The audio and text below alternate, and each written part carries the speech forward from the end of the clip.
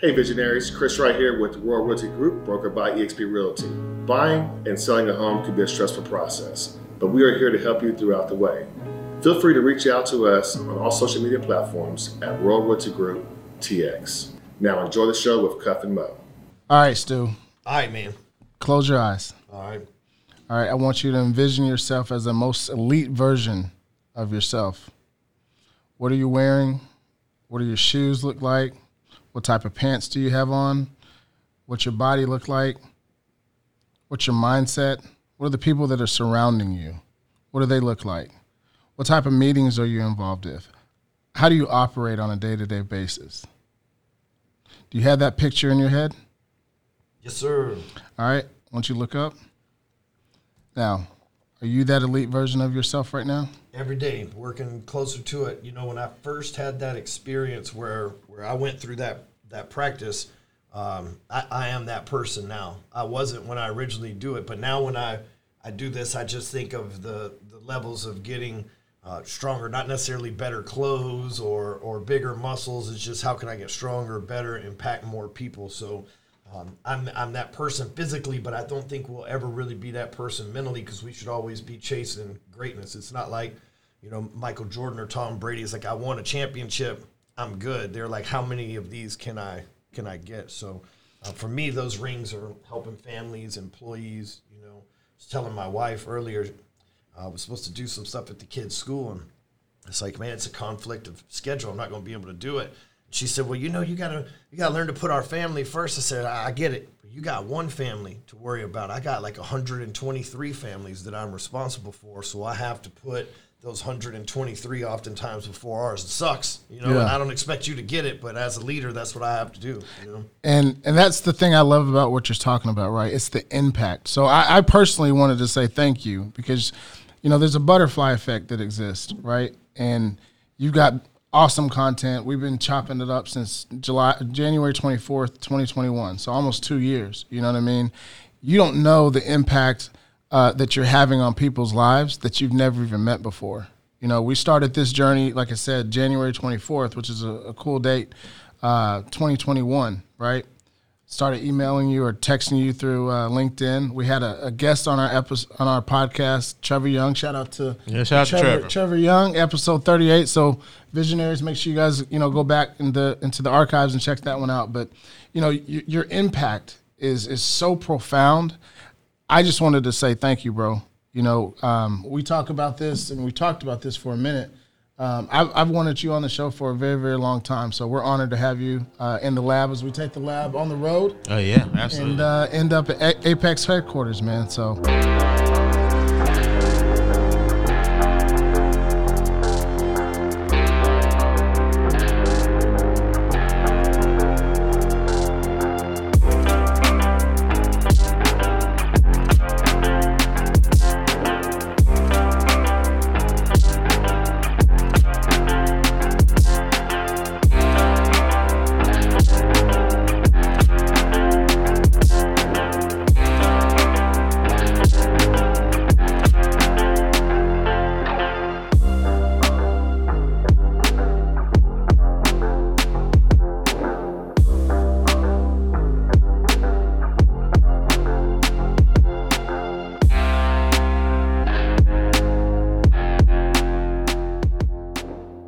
I like the way you got that. You call your people visionaries. Yeah. You call it. I like that. I dig it. Yeah, for sure.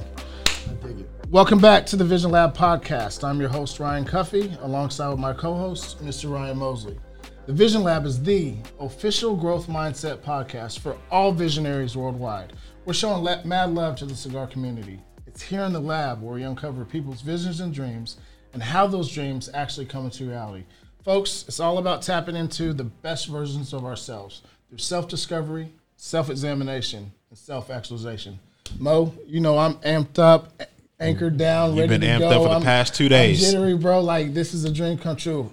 Who do we have on the show today? Cuff, today's guest is a native Texan. He is an author, a motivational speaker, and we were sitting in his office today. He is the owner of Apex. Please welcome Ryan Stewman to the Vision Lab podcast. What's up, fellas? How are you, sir? What up? Yo. You know, this might be this will definitely be the last podcast that I'm ever a guest on in this room. Right, I might shoot one more of my own next week, but we move out of here next week, so you guys are officially the last podcast that I will be a guest of in this building. This is the end of a 5-year era in this tower. Let's make it a good one. Hey, and this is the only time you'll probably ever do an interview with all Ryans. Never done that before, ever. So do you know what the name means, Ryan? Little King, right? Yeah, Yes. absolutely. So since we're talking about names, who is Ryan Keith? Well, that's funny you say that because, and I don't know for anything. I was born Ryan Russell McCord. I was adopted, and I became Ryan Keith Stewman. But the guy who adopted me was adopted too, right? And then I don't know the full story because you get lost in history, right? When you lose whoever your parents are, things get lost. But we didn't have Facebook back then to track everything down, right? So I'm pretty sure that guy, my grandfather, was adopted as well. So that means fake name to fake name to fake name to me fake name. I adopted a kid, so he's got a fake name too. He's 4, maybe 5 generations deep of this name. And if you look up the name Stewman on social media, there's not very many. There's like my sister's married now, so she's not that. My mom and my stepdad and maybe 2 or 3 other people, that aren't my wife and kids. Right? They're not on Facebook. So what I'm saying is it's not a very popular name, but it means, according to my stepdad. Now, the reason why I preface this long-ass story with this name is my stepdad, we don't have Google and shit back then. So the word passed down was Stewman in German has something to do with king of the pond. Okay. Right? So it was weird that my name was Little King, and then I got adopted to be king of the pond. So about 5 years ago, my pastor, who's been a good friend of mine for 19 years now, 20 years now, we're having a little praying session, and he puts his hands on me, blah, blah, blah, and he says, let me tell you, you're a king. You're a king maker. You turn people into kings. That's what you do. And he was just praying over me. And I'm thinking, it's crazy that names get repeated and then somebody gives you like a moniker, like a hardcore closer or a king maker or whatever the case. So that's some sort of, I don't have a kingdom or a crown, brother, but at some point that's got to be a part of my calling. It's too frequent. You know? It's we're talking about names, right? And I think it's important that you know who you are, right? Your pastor spoke powerful words over you, and I know, and I want to get into the impact on words and how they can actually transform and change your life, right? But my middle name is Lance, which means land, right? So Little King of Land. Of the land, yeah. Yeah. So I got a pond, you got land. Yeah, you know what I mean. And then Apex, that's the top, that's the pinnacle. Let's talk about the name Apex. Well, how did you get there? What was the thought process behind that? So this is business, right? And then this will be a great lesson for people that are trying to build a brand. In the sales world, that's how I started out. I was just teaching people sales because that's all I knew, right? I'm not going to teach you something that I don't know, right? That's not the mark of a good teacher. So when I started online, people in the car business, in the mortgage world, called me the hardcore closer because I'd been to prison, but I was always top producer. I'm a little rough around the edges in case you can't tell. And so it was just kind of a nickname that stuck. One day I registered it on the internet, as a domain. This is a long, long time ago, 14 years ago. Registered it on the internet as a domain, just kind of like parked it to the side and used it for some videos or whatever the case may be. But as I started training loan officers, people would become successful with my program. But then occasionally, like once a month, somebody, and remember, I didn't have a whole lot of clients in the beginning, but somebody would say, hey, man, can you take my testimonial off your website? Because one of my clients Googled me, and I showed up on some hardcore sales website. It's not a good look. So I realized, oh, man, it's a funny brand, and it's cool, and it stands out, but this isn't going to serve the professionals I'm trying to serve, right? Right. So we transferred it over to Break Free Academy, right? That became you see the logos here, and that became the company. That's still the company that we all work for. That's their shirts that they have on there. And we were selling digital products, and everybody kept saying, hey, you should start a mastermind. You should have this mastermind. And we did that, and we just called it the Break Free Academy Tribe, and, really didn't think nothing of it because I was more interested in selling the digital products. But at some point, I became the center of the show. It's like, hey, this is Ryan Stewman's mastermind. This is Ryan Stewman's digital products. And I realized that if I'm ever going to get out of this business, and I'm not saying that I want to, but I would like to have the option, right? That's what we do as business owners. So if I'm ever going to escape from this business and have the option, it can't be built around Ryan Stewman. I've got to be able to position other leaders, because here's the thing about owning a business. If you're the only person that can do that job, that's a dead-end job for you for the rest of your career. At some point, you'll crash out. That's it. And so I needed to be able to lift up other leaders. Well, I couldn't do that under brands that I created. So once again, this was 2018 when we did this. I created the Apex brand, right? And made it, it's not about me. I'm a part of it. I'm a member. I don't even take money from it. The whole thing either goes to charity or given back to the organization. I make my money from speaking, books, investments, that kind of stuff. And so I'm actually just a member like everybody else, but I pay the biggest bill, because if y'all don't pay y'all's bill, I got to pay the bill regardless for the hotels or whatever, right? So, which is my responsibility as the leader. And so Apex, I wanted it to be, and it is something that somebody can put this on, and you may not know who I am, right? And you may not even give a shit who Ryan Stewman is. You're just proud to be a part of Apex. You're proud to be a part of that network. Adam Lyons might have brought you in there. Jessica Denny might have brought you in there. Drew B. Wilson might have brought you in there. You don't even know who the hell I am. And I like that. I was in the elevator going to an event 6 or so months ago, and I was me and my assistant were in the elevator, and there was another lady and another gentleman in the elevator. They were wearing our shirts, so clearly they were going to our event, right? Right, no idea. My assistant introduced herself, and the lady goes, "Well, what do you do for a living?" She goes, "Well, I work for Ryan Stewman." And the lady's like, "Who's that? He sounds cool." It's like, oh, that's great. I didn't even say nothing. I just don't say shit. Like, let's just enjoy this moment from it, because that's a real brand. Yeah. Because you've got guys like Tony Robbins, who's a big hero, but him and Zig Ziglar are good examples. Tony's tried to step away a couple times, but if his name's not attached to it and he's not in it, people won't buy it because they want Tony. You know? Same when Zig passed away.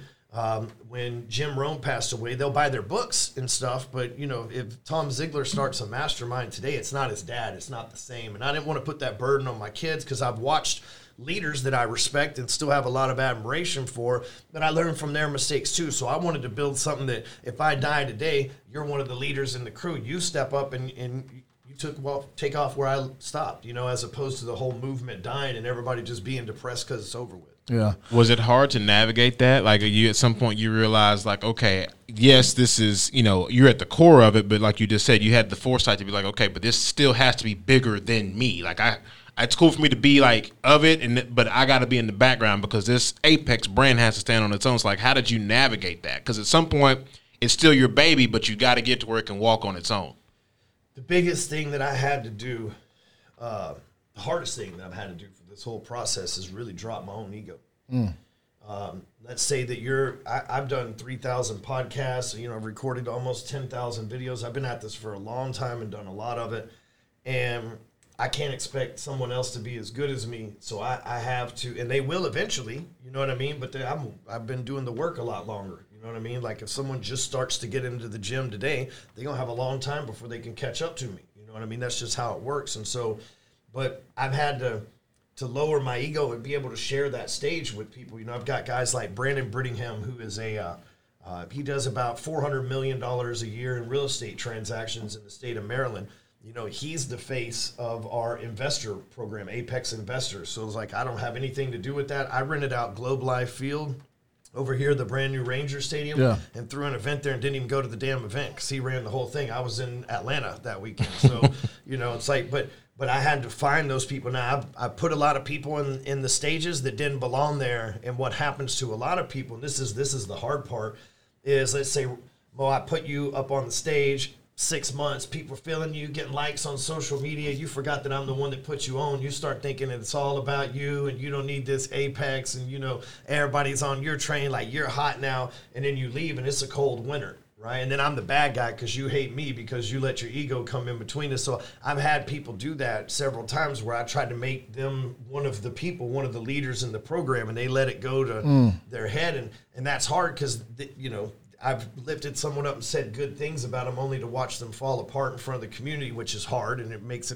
me feel like maybe I shouldn't have judged the person, right? So I've had to go through a lot of that to get the handful of leaders that I have today in there. But there's a lot of people who they show up at these events that they're like, oh wow, I didn't know who that guy was. He's a pretty good speaker. You ever heard of him? Talking about me because they came there for some of these other leaders. A lot of influencers with blue checks that are business influencers, not the workout people. And we have Yeah. those too, but people that actually own businesses, and that's the hardest way to get a blue check on social media. Someone that has a podcast, a business, something like that is the hardest way, because we're not celebrities. You know what I mean? Celebrities are hot chicks in bikinis, fit dudes that play sports, actors. Like, it's the real work though. It is. It's It the is. real, That's the hardest to like, get. my And when you philosophy get it- is like putting your hands in the dirt, like really, like let's get in the mud and like scrap it out. And so that's where the real work is. So I appreciate that. Yeah, so some of the people we have, like Adam Lyons, that has that's somebody who's just contributed a massive amount of content in business to the world, so much that they've said, all right, we're going to give it to him. So it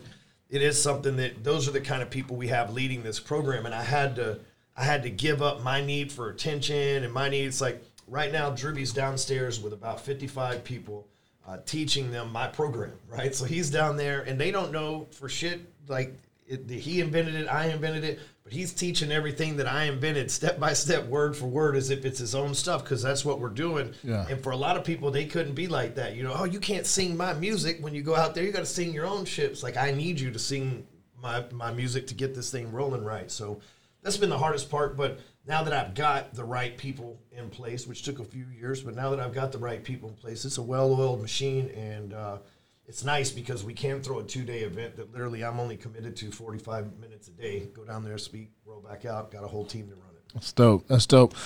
I want to go back because I want people to really know your story, right? Hardcore closer. Let's go all the way back to the 80s, okay? SNLs, they go down, and you guys are really left with nothing. And what happens then? It's a blessing and a curse. Honestly, I have a great memory. I can almost remember everything back to like 2 years old, what I got for Christmas and all this stuff. And it's one of the things my pastor is always saying. It's like, man, you remember stuff that I said that I don't remember I said. It's like, man, it's just how I am. I'm really good at retaining information. And I say it's a curse because I know a lot too. So a lot of stuff doesn't slip by me, which, you get to pick and choose what you say and stuff. So, but that being said, when I was young, 5, 6 years old, I remember, getting $100 bills for Christmas inside of Christmas cards, which was a lot of money back then, a whole lot of money. It's a lot of money to get for Christmas now, a tank of gas. But, I mean, back then in the 80s, that was a lot of money. I remember wearing, nice clothes. My mom always having a brand new car. Then about 6 years old, about 86, 87, the savings and loans crashed across the country. And so we've seen this happen a few times, and we'll probably watch it happen again. But I think the subprime crash in 2008 when all the banks, went out of business, the same thing happened, but it was little credit unions, we'll call them. That's the equivalent of a savings and loan. Right. My grandfather owned about 4 of these credit unions in small towns, right, these savings and loans, and they finance farms and cattle and lines of credit for feed and things of that nature. And when the SNLs go under, they start pulling lines of credits from these banks, and now all of a sudden you don't have any money to lend out. You got to call your notes due on your people because you owe. That's exactly what happened. There was an asshole named John McCain that was the guy that was the dude that was behind all this. A lot of people don't know this, but he was behind a lot of this. He was in charge of the Resolution Trust Company, which was scooping these things up out of bankruptcy left and right. Okay, Sharking them, exactly. He set them up to fall, then sharked them out, right? Grandfather, most people don't know that, but since it was the family business, I heard about it all the time, right? So that devastated my family. First of all, my mom and dad were married. Grandpa on my mom's side owns the banks. Grandpa on my dad's side owns a bunch of businesses. Banks go under. Businesses are tied to the bank. Divorce happens. Family hates each other. One family moves. It's just this whole thing that was out of control. It's a recipe for disaster. My grandma tried to lie to the feds when they were going and auditing the books and gave money to the farmers anyway. And she ended up doing 6 months in federal prison. So, we're getting run out of town because everybody thinks we stole their money because there wasn't no Google in the media. So if CNN wasn't talking about it on TV, you didn't have no computer to go to and go, what do you mean the savings and loans are crashing? You didn't know. You just in a town of 800 people, and all of a sudden the banker who's seemingly rich telling you ain't got no money in this bank. Right. Right. That's exactly what's going on. We talking about real live lynch mobs and everything. These farmers coming out with pitchforks and shit, mad at my family, drove both my families out of town. We moved to Dallas from the small town that we were in. And anyway, Mom and dad split. A couple years later, my mom remarries. I get adopted. Our dumbasses moved back to this small town again, thinking the smoke settled. You know what I mean? But all the kids, I got a different name now. And this is probably the hardest, as an adult now, thinking back, probably the hardest part of my life, but I'm thankful for it because things that you go through hard make you better, stronger. You know? But these kids telling me, your dad left you, you screwed our families up, the whole town hates you, you don't even have a name anymore. You know what I mean? You got a scarlet dollar sign on your head. Exactly. And you're like, look, bro, I'm just 11 years old. Fuck, I'm 8. You know what I'm saying? I like the name McCord. I didn't even choose to be a Stewman. You know what I'm saying? It's like in the world of names, I was cool with the one that seems normal, not the one that means king of the pond, right? So like as a kid, and then so my parents moved out of town again. I did like third grade there, moved back to Dallas, or to this suburb of Dallas called Allen. And man, I just didn't fit in that small town. Really, Allen was like 15,000 people, so it was kind of small, but it was kind of a mid-tier of Dallas at the time. You know what I mean? Not too big, not too small.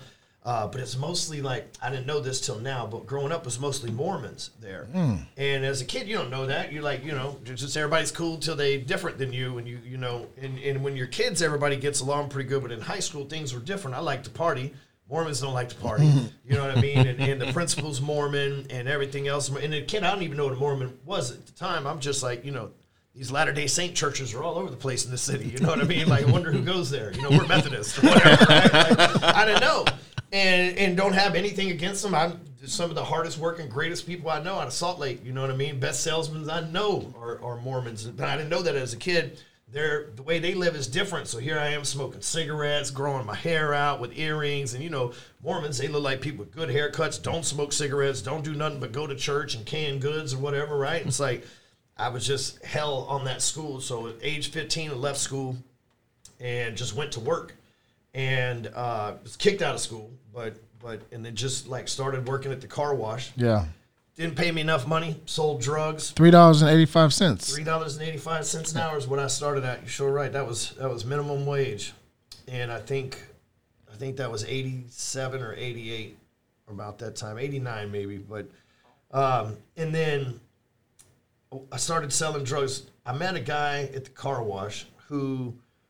Always dressed really nice, had really nice cars, always wore like a Rolex and, and a diamond ring and stuff. I thought this dude was a lawyer, you know what I mean, maybe an agent for a sports team or something like that. And one day, I watched his car for 6 or 8 months. One day I said, hey, man, what do you do for a living? He's like, you smoke weed? And I'm like, yeah, hell yeah, who don't smoke weed? You know what I mean? He goes, well, hit me up. Here's my beeper number. Hit me up after work. I'll give you something. Like, shit, you're a drug dealer? I didn't know you could make that kind of money selling weed, right? Which clearly you can't. He was selling coke, but weed's a gateway drug, right? Yeah. So I did that for a couple of years, just sold it to adults, but never sold to like kids my age because I always felt like an old soul. I just now feel like they say act your age. I just now feel like I'm the age I should have been at. I feel like I've been 40-something years old for 30 years now. You know what I mean? And so, dealing with a lot of adults, I got a sense of entrepreneurism, selling drugs, even though I ended up getting arrested and doing time for it. I learned how to market something that you can't market. You think about this, like I learned how to cold call people. What's up, Ryan? You need some weed on Friday night? Okay, I'm going to put something to the side for you. But you had to learn a different code language. Hey, man, you going to need something Friday? All right, how much you going to need? All right, I got you.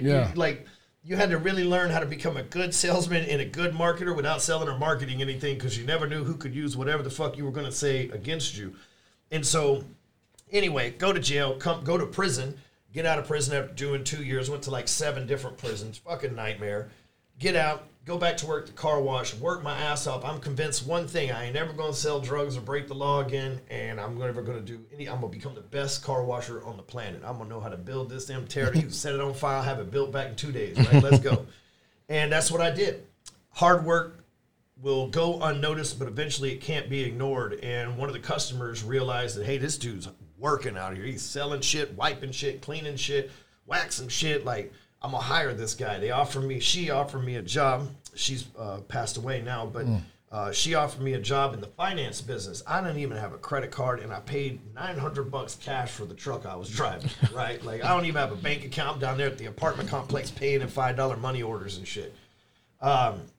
Again, fresh out of prison. You know, and when you leave prison, there's lies they tell you. They say you can't get a passport, you can't vote, you can't get a bank account. All that's not true. That's just shit that people in prison that ain't got out yet, that don't know, say to people that don't know shit. But like in the beginning, I didn't know all that, right? So I'm like keeping cash, thinking if I put my felonious money in a fucking bank account, they're going to take it. That's not the case, right? As long as it's not criminal money. So anyway, go through all that. She gives me a job in finance, teaches me the ropes. Within a year, literally within 18 months, I've made almost $800,000 working at that job. I went from making $48,000 a year to almost $1 million in a year. So I did what any 26-year-old with millions of dollars in income coming in and properties and shit from dumb shit. You know, burn it up. Because in the subprime boom, it's never going to end. This shit's going to last forever. It's real estate. You're a walking printing press. I was. And problem is I got attention of the police in that small town. They thought I was selling drugs, man. But like in my time being in a bunch of federal prisons and a bunch of state prisons, I never met drug dealers that were making the kind of money that I was, right? Like prison's full of poor people. Prison's not full of dudes that were like, you know, the like big ballers. You know what I mean? Like there's a few. There was Rick Ross, you know, the real freeway Ricky Ross. He was in there for a while. There's the guys from the 50 Cent show, Big Meech and them that are still in there, but that's very few and far. The majority of them are people that got busted with $2,000-$3,000 worth of shit. Now they serving 20, 30 fucking years, right? Yeah. And it's sad, right? But that's the majority of people in there. And you think when you watch, or maybe you don't, but maybe people listening, you think, you know, drug dealers make a lot of money and stuff. They look like they make a lot of money because they got to carry all their shit in cars and jewelry and stuff, because you can't go and buy all these things because the IRS will dig into you. You can't go put that money in a bank account because the fucking IRS will look at you. So you got to buy that car. You got to. So it's just like this false bravado, to be real, right? And then the second the cops are onto you, all that shit's theirs anyway. Your re-up, your car, they take it all from you. That's how the cops make money, to go get more tanks, to go get more drug dealers so they can bring drugs into the country. Anyway, I'm going through all this. Get out, get my stuff together, make all this money. The cops think I'm selling drugs. I live in a nice house, like 2-story, 3,000 square foot home, swimming pool. But here's my thing. I'm working from home. I figured I'm always been a computer guy. I figured out how to hack into the banker server from the internet at my house so I could just do mortgages from my house, right? Like I'm still kind of that guy. You were working from home before working from home was a real thing. 2005, I'm working from home. I owned 32 houses at the time. So first of the month, 32 people stopping by, at least 30 stopping by, paying me rent. I got probably 10 real estate agents throughout the month coming by, dropping off contracts, right? Now, these 32 houses weren't all like $200,000, $300,000, $400,000 houses, which would be $500,000, $600,000, $700,000 houses now. This might be a $30,000 house in East Dallas that somebody's drove to the other side of town to pay me in a money order. So I get it. I'm in this rich neighborhood. Or this higher upper end middle class neighborhood. Yeah, too much traffic. Fast Kia coming over, followed by an agent in a Mercedes. Like looking back, I wasn't doing nothing wrong, so I'm not thinking of it. But if I was a cop looking on the outside, you know. Yeah. So they raided my house. Obviously, didn't have any drugs, but I had a gun. Gun wasn't mine, but I ended up taking the damn fall for the damn thing. So I go federal prison 15 months. While I'm in there, my wife leaves me all those houses, everything. I come out with $25 to my name. So it's 2022, almost 2023 at the time we're doing this podcast right now. 2008, I started my life over from scratch. Now, some people say they started from scratch. Like I had to move in with my mama. I went to prison a millionaire. I moved out. A broke-ass dude with $50 to my name that had to borrow $1,000 from my grandma and move in with my mama just so I could get new tires on my truck and fill it up with gas so I could go find a fucking job. That's how big of a swing my life was. I'll never forget my stepdad. It was his gun, by the way. My stepdad pulls up to the bus station, the train station in Plano over here. When I'm getting out of federal prison, I get in his truck. He's taking me home. He says, this is the last time we're going to make this right. If you end up in trouble again, you ain't going to be welcome back in our house. And I'm thinking, I bought that motherfucker for you. That's my house, motherfucker. What you talking about? Yeah. You know what I mean? Like, it was your gun. Bitch, I did time for you. and you fucking my mom. And he's acting brand new. Hey everyone, Edwina Brown here, owner-operator of Blowing Smoke Cigar Lounge. We're located at 1604 North Interstate 35E in Lancaster, Texas. We would love for you to come see us. We stand on the 3 C's, which are cigars, our community, and our culture. Cigars, we have over 300 SKUs in our humidor, and it's still growing. Come check it out, a massive humidor. We also love our culture here, which we're about customer service, as well as community, which is why we're excited to partner with the Vision Lab podcast. So come check us out. So immediately I'm like, I get the fuck out of this house. You know what I mean? Like, I can't be around these people. Yeah, it's too much. And I hadn't talked to my family in 12, 13 years anyway. But I mean, you talk about an all-time low. Swallowing with my pride, not having no damn money. Wife left me, got to go move in with my parents who I can't stand. You know, like embarrass all my friends, you know, them people. They're like, see, man, that dude ain't shit. He was just lucky in the subprime boom. But that was a big fuel for me. 2008, the world's falling apart in mortgages, but my dumb ass went back to work in it because that's all I knew was that or wash cars, and I knew one of them didn't pay like the other. You know what I mean? So I go back in, and I realize the competition's gone. You see, the 2005, 6, 7 era when I was doing loans, man, you writing loans, he's writing loans. Fuck, I'm competing for every agent in the Metroplex's attention, right, against all these bankers. Shit, when the rates went up and the subprime boom went away, 90% of those dudes went out of the way. So now all of a sudden we got a bunch of lonely realtors out there on the hunt, right? Hey man, can I be your banker? So I start calling the people that will leave. Let's say Kenny here leaves the mortgage industry. I call Kenny up. It's like, hey man, what are you gonna do with all the realtors in your book of business and stuff? So, oh man, I'm in insurance now. I don't even care. Well, give it to me, man. Let me take care of them. If something happens, I'll send you a couple $100 or whatever for every deal I close. Man, I scooped up everybody's book. Ended up making $300,000-$400,000 in 2009 in a time where nobody was really making money in the mortgage business in Texas. But 2010, once again, our government steps in, creates something called the Dodd-Frank. And which had some validation to it, but part of the consequences, again, it's my fault, not anybody else, when Obama signed it into law, said if you were a felon in the last 7 years, they wouldn't give you any kind of financial license. I'm still on parole at the time. So imagine being the top producer in a company, December, January, February, knowing that March 10 was the day that you could no longer even work there. And everybody just had to like, and to make it bad, make matters worse, I was trying to buy a house in February so that I could close in March. And then the underwriter said, but we know you ain't going to have a job after March 10th, so we can't give you a house. So I ended up having to move in with my fucking in-laws because I couldn't get a house. Now I've lost my job. Again, this is the story of my life. A lot of money, nothing, right? Like $700,000 in a year, prison, right? $300,000-$400,000 in a year, no job, moving in with in-laws, right? You think, well, hey, what the hell happened to that money, right? Well, I bought a house, okay? I rented out the house. I had about probably $50,000, $60,000 saved up. So you think, let's say it was $300,000, a little over that. 40% of that goes to taxes. So that puts us down to like, I don't know, $210,000, $200,000. And then from $200,000, I bought a house out of it. I put 20% down. So that was like $45,000. I had to buy a car. So that's another. So, you know, shit goes through it. Real life. And it's over the course of a year. We're talking, you know, living $8,000, $9,000 a month when it's all said and done after taxes and everything else. So, but I saved up about $50,000. And I go and I meet, this is a cool story. I go and I meet this guy, Mike Reese, for lunch. And I'm going to ask Mike for a job. He's a real estate agent. Hey, man, just let me work the phones. I'll figure some shit out. And Mike's still a friend of mine today. And this is Jake from State Farm, right? Yeah, he's dressed like Jake from State Farm. It's Keller Williams' Red Day. And he gave me some CDs that were like $8,000 or something, he said. And I'm like, man, he's like the cheapest dude I know. So like the fact that somebody sold him these CDs, I'm like, I gotta see what that's about. But it taught me how to do this website shit. And like I said, I'd already hacked into the bank server, so I kind of understood the internet and how that shit worked. And this showed me a whole other side. And I kind of understood how the bank was collecting leads to get them to us as well. But this like put all those pieces together. I'm like, oh shit.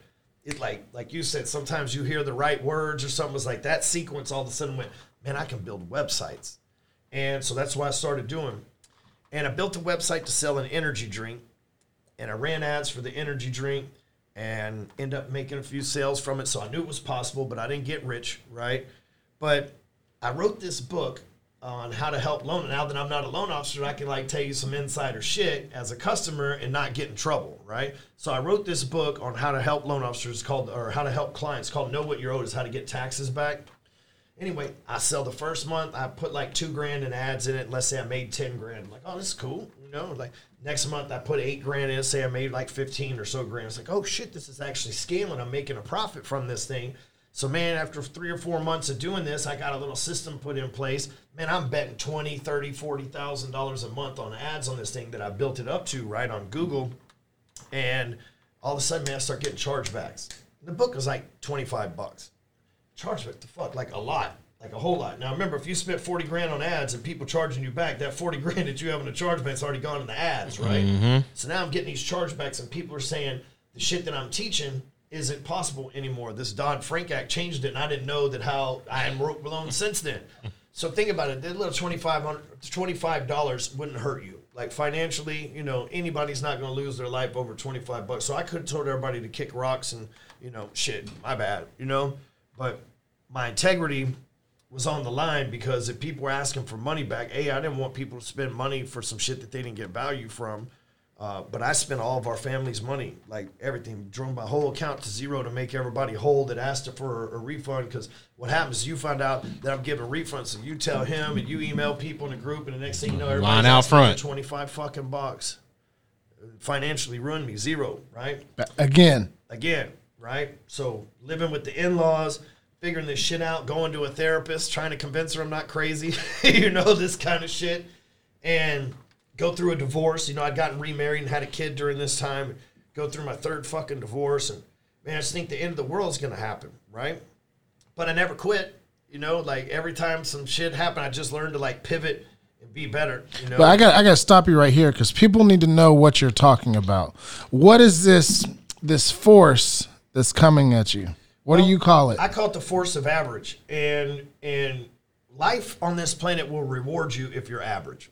And what I mean is you can get being average, you can get government assistance, a good job, tax benefits. Like you make 120 grand a year, family, household, combined income. You're going to get the best child credit write-offs. You're going to get the best tax incentives. You can qualify for government health care or corporate health care. When you start making $300,000, $400,000 a year, it changes, man. It changes. You get taxed more. There's more people with their hand out trying to take things from you. All of a sudden, the insurance costs more. All of a sudden, this costs more. And and because you're escaping that average, and the more you're chasing greatness, which anything above average is the pursuit of greatness, you're chasing greatness, what happens is average is calling your name. There's an algorithm on this planet that's trying to force us all to be average. Think about it. The government rewards you for being an average citizen, right? The corporations reward you for being an average employee. The banks reward you for being an average depositor. Like that's the average. If you're below average, then the world tries to lift you up. Oh, hey, little buddy, you're below average. Let us help you up and become average so you can be comfortable like us. But as soon as you start becoming above average, motherfuckers be like, oh, he thinks he's better than us. You know? Oh, shit, man. You know, this dude, just only a matter of minutes before he crashes. And we watch people go up and down. And up and down, I'm giving you a hell of a story about up and down here. But the truth is, the force of average attacks people with distraction. And so what happens is, you know, my wife leaving me distracted me from my life's purpose. Yes, sir. Right? Getting fired from that mortgage job was a blessing, but it distracted me from my life's purpose. Trying to sell a book on mortgages was distraction from my life's purpose. See, my life purpose is clear. I'm here to help as many people as possible become the greatest version of themselves, right? Now, I'm not going to be able to do that as a banker. So God knows my mission in life. He's revealed this to me. He knows my mission in life. So he's trying to put me on this mission. But here I am saying, hey, but I need to write this book on mortgages. No. I'm going to bankrupt you again, you idiot, until you get where you're supposed to. So 2014, up until this point, I've been pretending, even as this hardcore closer guy, I've been pretending to be this like Jake from State Farm type of person. You know, I talk like Ned Flanders, and the videos are still on YouTube. The old videos are still there where I was just trying to be this good little banking average, you know, force of average victim, right? In 2014, I just said, you know what? Forget all that. I'm just going to tell the world who I am, and they're just going to have to deal with it. I'm tired of hiding it. It's stress. I'm not ashamed of anything I did. Every crime I committed was victimless. Every crime I committed wasn't nobody in bond and rob nobody and steal nobody and even get caught selling drugs to nobody. I got caught all on my own. Nothing I did was some kind of crime of atrocity. I've never hurt anybody. There's nobody that can say I ever shot, stabbed, any of that shit to them. I don't do people wrong, so I'm just going to come out.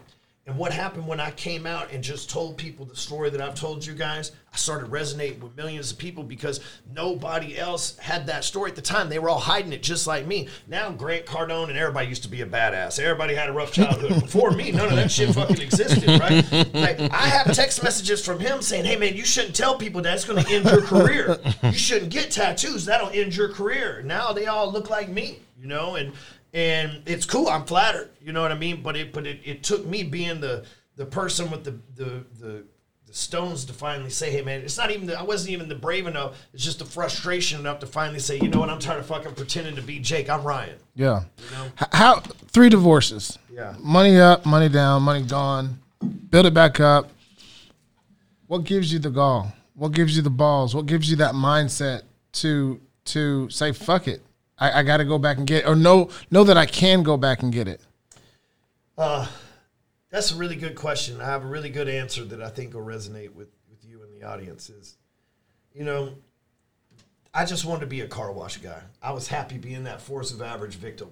A car wash guy can make 80, 90 grand. That's average, right? Like I could have done that. Could have been the best car wash guy making above average car wash shit, but an average person regardless, right? And would have been happy, to be honest. But I just wanted to work hard.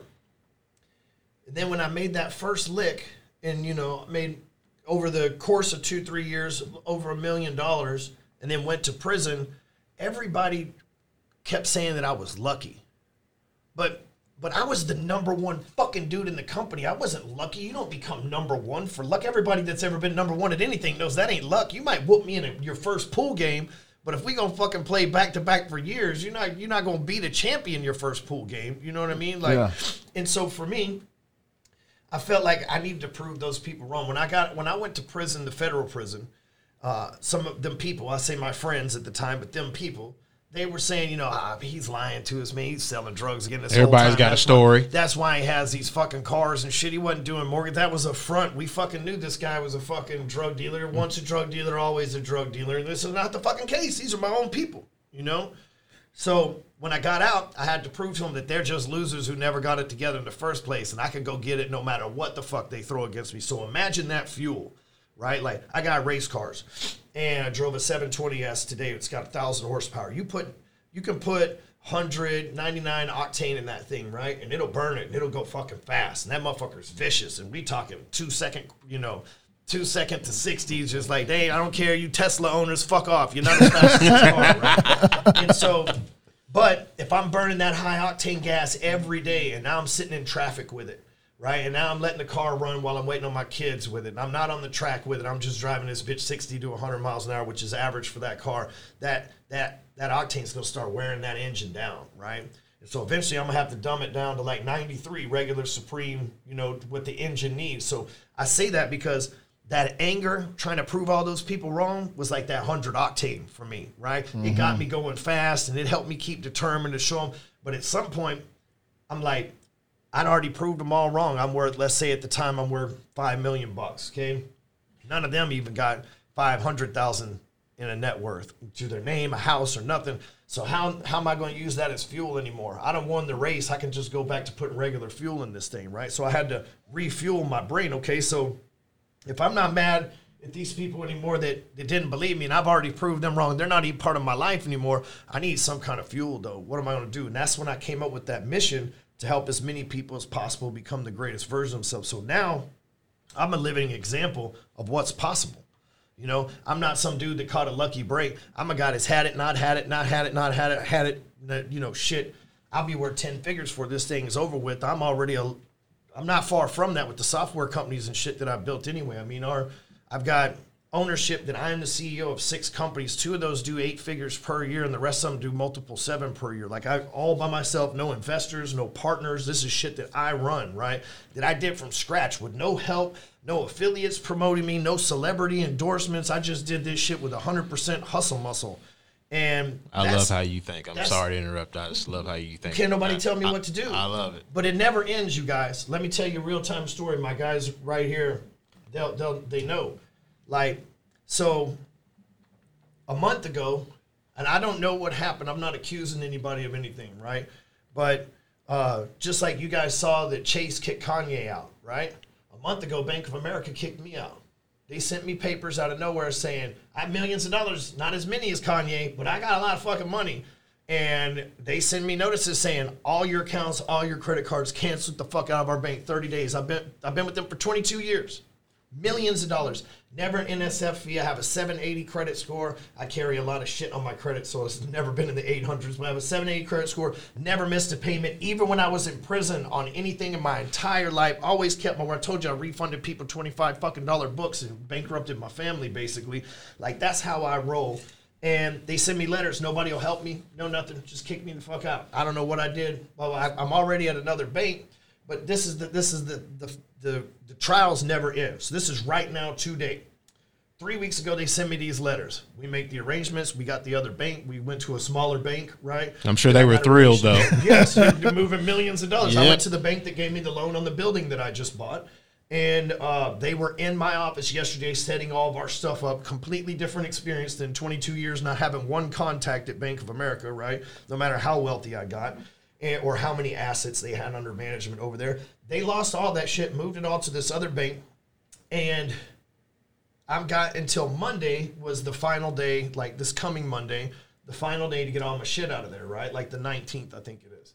So yesterday, we go to pull payroll out. Payroll's tomorrow. We pay every 2 weeks on Friday. Payroll's tomorrow. Bank of America's frozen. The whole fucking counts.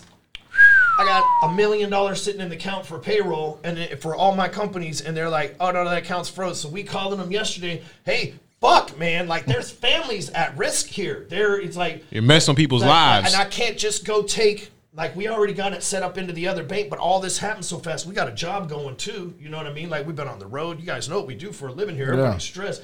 So I have to send a message to everybody on my staff at 6 fucking different companies, 100 and something fucking employees yesterday, saying, we ain't broke, but I got your money. If you have a bill that needs to be paid on Friday for whatever reason, hit me up. I'll give you cash on my own fucking personal account, and so did 3 or 4 of my top sales guys. You need money, come hit us up. Thank God. Right? But I had to send a letter to everybody letting them know that, hey, man, we don't have payroll this week. It's not for lack of money. It's just we'll get you paid by Tuesday or Wednesday. So it's constantly fucking something. But who knows? When I leave with you guys here in a few minutes, I'm going over to the bank. They could tell me they're putting a 30-day hold on the fucking exit checks. Yeah. Who fucking knows? Yeah. Well, listen, this has been intense, high energy. We love it. We know that you're on a time crunch, but want to do this. It's time for us to land the plane. So we finish every show by landing the plane. It's brought to you by the good folks at Sagamore Spirit. Thank you to Tim, Kevin Plank, everybody out in Baltimore who's part of this partnership. Visionaries, we only have products that we stand behind on this show. It's a great ride. Gentlemen, everybody in the room, we'll invite you to have a taste here in a hot second. All right, so as we're doing that. Yeah, in the essence of time, right? Yeah. We always ask this question. So we got 3 questions we want to ask you. So what's the long-term vision for Ryan Stewman? My long-term vision is to just keep going in the direction that I'm in now, man. I just growing every day, and I want to be the guy that the guys go to. That's my vision. I want to be the guy that the Grant Cardones come to, the next up in generation, even him, the Tony Robbins come to me and they say, hey, man, how did you do this? How can we think like you? How can we be more? How can we use the stuff that you've learned to impact more people on our end? I'm working my way to be that guy. You're leading leaders. That's what I want to do because I can make a bigger impact leading leaders than trying to lead the masses. Okay. All right. It's you at a round table. There's 5 other seats. You get to have anybody you want. The only stipulation is that you can't have God at your table because who wouldn't want to talk to him? Outside of that, who do you want your table? Her, Mariana, my wife, Drew B. Wilson. That's 3. Bobby Castro and Keith Kraft. Okay. So all people I know, people that would sit at my table anyway. I'll be taking a chance on outsiders, Love it. Love it. We want to say thank you. We're truly humbled to bring the lab into the Apex headquarters, chop it up with you. I want to give you the opportunity to go ahead and give your social media handles for anyone that's been under a rock and doesn't know how to find you. So first of all, let's just go and get this. I will never send you a DM ever. Like I'll never ask you for money. I'll never tell you to buy my shit. Now, if you send me a DM, I might reply with one of those things, but I will never be the person to slide in your shit. There's my accounts every account on every channel has a blue check mark next to it. YouTube, Facebook, Instagram, TikTok, they're all verified. So if it's not an account with a blue check mark next to it, I did not slide in your DMs. The reason why I say that is when you're big like me, this is like one of the side effects, is like people copy my profile with a name similar to mine and try to convince you that they're me or they're on my team, and that's just not how we roll. If somebody's on my team, you'll just know. They won't be me on my team. But Instagram, it's at Hardcore Closer. Again, the only one with the blue check. On Facebook, it's Real Ryan Stewman. Again, blue check there. YouTube, it's Ryan Stewman Official. Those are the three places that I'm really at. You can send me a DM on Instagram or Facebook. I'm pretty active on there. That's actually me. And then lastly, if you want to join a really cool community on Facebook, we have one of the largest groups for salespeople. We have the largest sales group on Facebook. 110,000 people. It's called Sales Talk with Sales Pros. It's free for everybody to join. Just make sure you read the rules. Don't do nothing dumb because they will roast your ass in there. Love it, love it, love it. So as we land the plane, we have a magical time machine, okay? What advice would Ryan Stewman be giving himself from 5 years ago? So you're 5 years younger. What advice, as you're talking back to yourself, what advice are you giving yourself? 5 years ago, I would go and tell myself, I went back in time, I would say, hey, listen, you think you're a sales guy. You think that this shit is all about marketing and sales and business, but the truth is it's about personal development and mindset. And the more you lean into being the leader that you are, the more powerful you'll become in the long run. You see, for me, I never saw myself as a leader. Now, mind you, I told you guys I sold drugs to older people, right? There has to be some leadership quality there, right?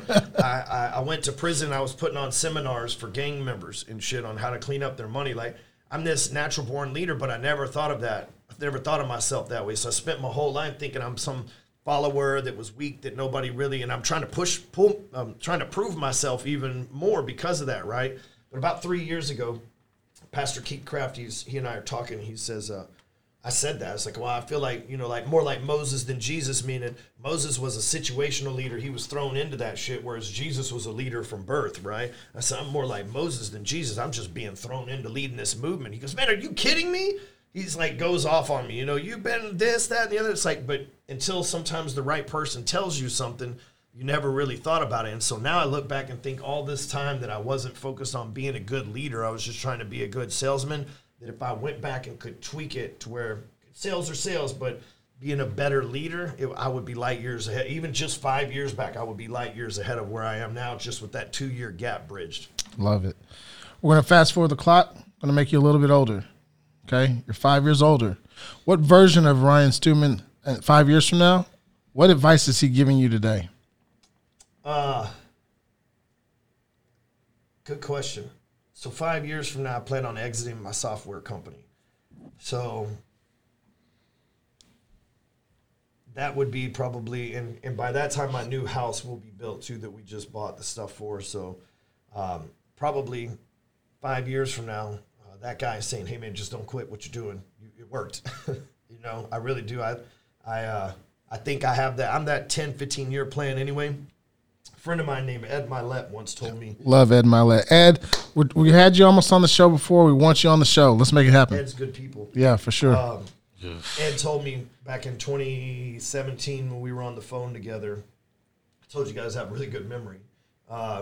He said, well, how old are you? And I said, well, I'm about to be 40. And he said, oh, shit, you ain't even made money yet. He's like, your 40s is when you make money. Your 50s is when you compound it. And then your 60s is when you do whatever the hell you want to do. He said, at the time, he's like, I'm 49. I just exited my company for $500 million. Now I'm going to spend the next decade compounding that. And so at that time, me being 39, Ed's 10 years older than I am, me at that time being 39, I thought, man, this guy in the 22nd, I didn't know who Ed was by the time. By the way, that was the first time we'd ever met, and somebody made us get on the phone together because he needed a favor because he was about to start an Instagram channel. Like, that's how long ago this was, right? Time flies by, but that's how this conversation happened.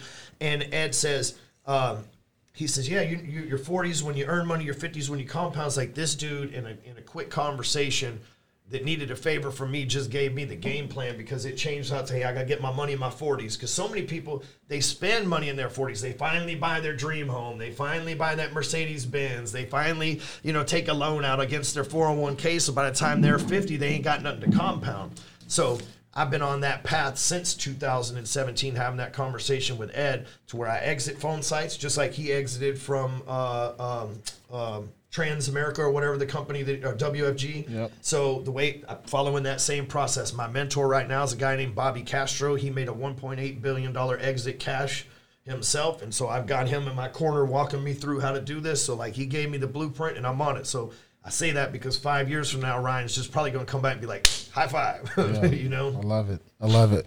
Stu, appreciate you being on the show. Absolutely, fellas. This has been amazing. The three Ryans. Yeah, Yes. yeah. Never last time here in this studio, That's it. and Yeah, never last one. again probably. Yeah. I'm Ryan assuming. Cubed in the house. Yeah. You know? Visionaries, I hope you got a lot of value out of this. Remember to like, subscribe, and share on all of our platforms. Remember, each one of our guests that are dropping into the lab are dropping nuggets of wisdom. Ultimately, my friends, it's up to you to pick them up. Ladies and gentlemen, my name is Ryan Mosley. He is Ryan Cuffey. Thank you to our guest, Ryan Stewman. Thanks to the guys behind the cameras here at Apex. And we'll see y'all next week. Another great episode of the Vision Lab Podcast. Blessings.